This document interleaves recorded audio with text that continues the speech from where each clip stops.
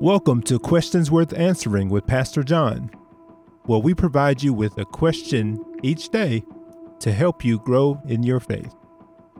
When I was a senior at Brunswick High School in Brunswick, Georgia, we had a bright idea to go on a senior boat trip. The boat was a local cruise ship complete with food and entertainment. It seemed perfect. That is, until I got on the boat. As soon as we left that dock, I got seasick, and for the next several hours, I couldn't eat, relax, or have a good time. But my classmates, they were having a blast. I was confused. Are y'all not feeling this boat moving? When we got off the boat, we all had a story to tell. They talked about how great the seafood was. On the other hand, my experience was not about ingesting food, if you know what I mean. What am I trying to get at here? That boat experience taught me a very valuable lesson. It's very possible to have different experiences on the same boat. What about you?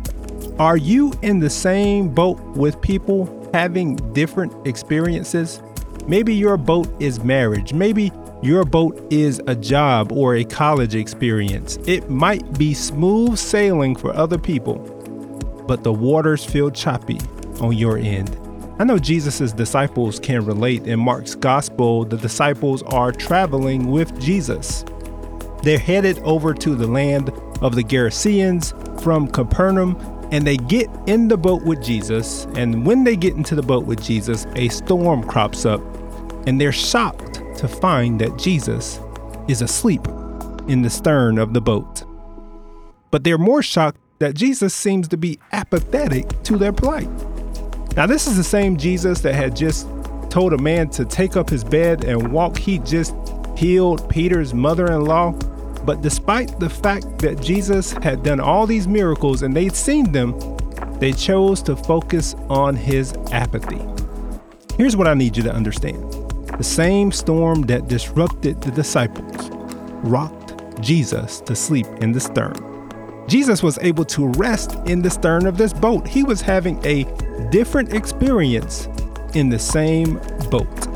And when he gets up, he speaks to the winds and the storms, and they cease. This is important, y'all, because in the Old Testament, only Yahweh or God had control of the winds and the waves. And Jesus shows up here in Mark 4 and does just that.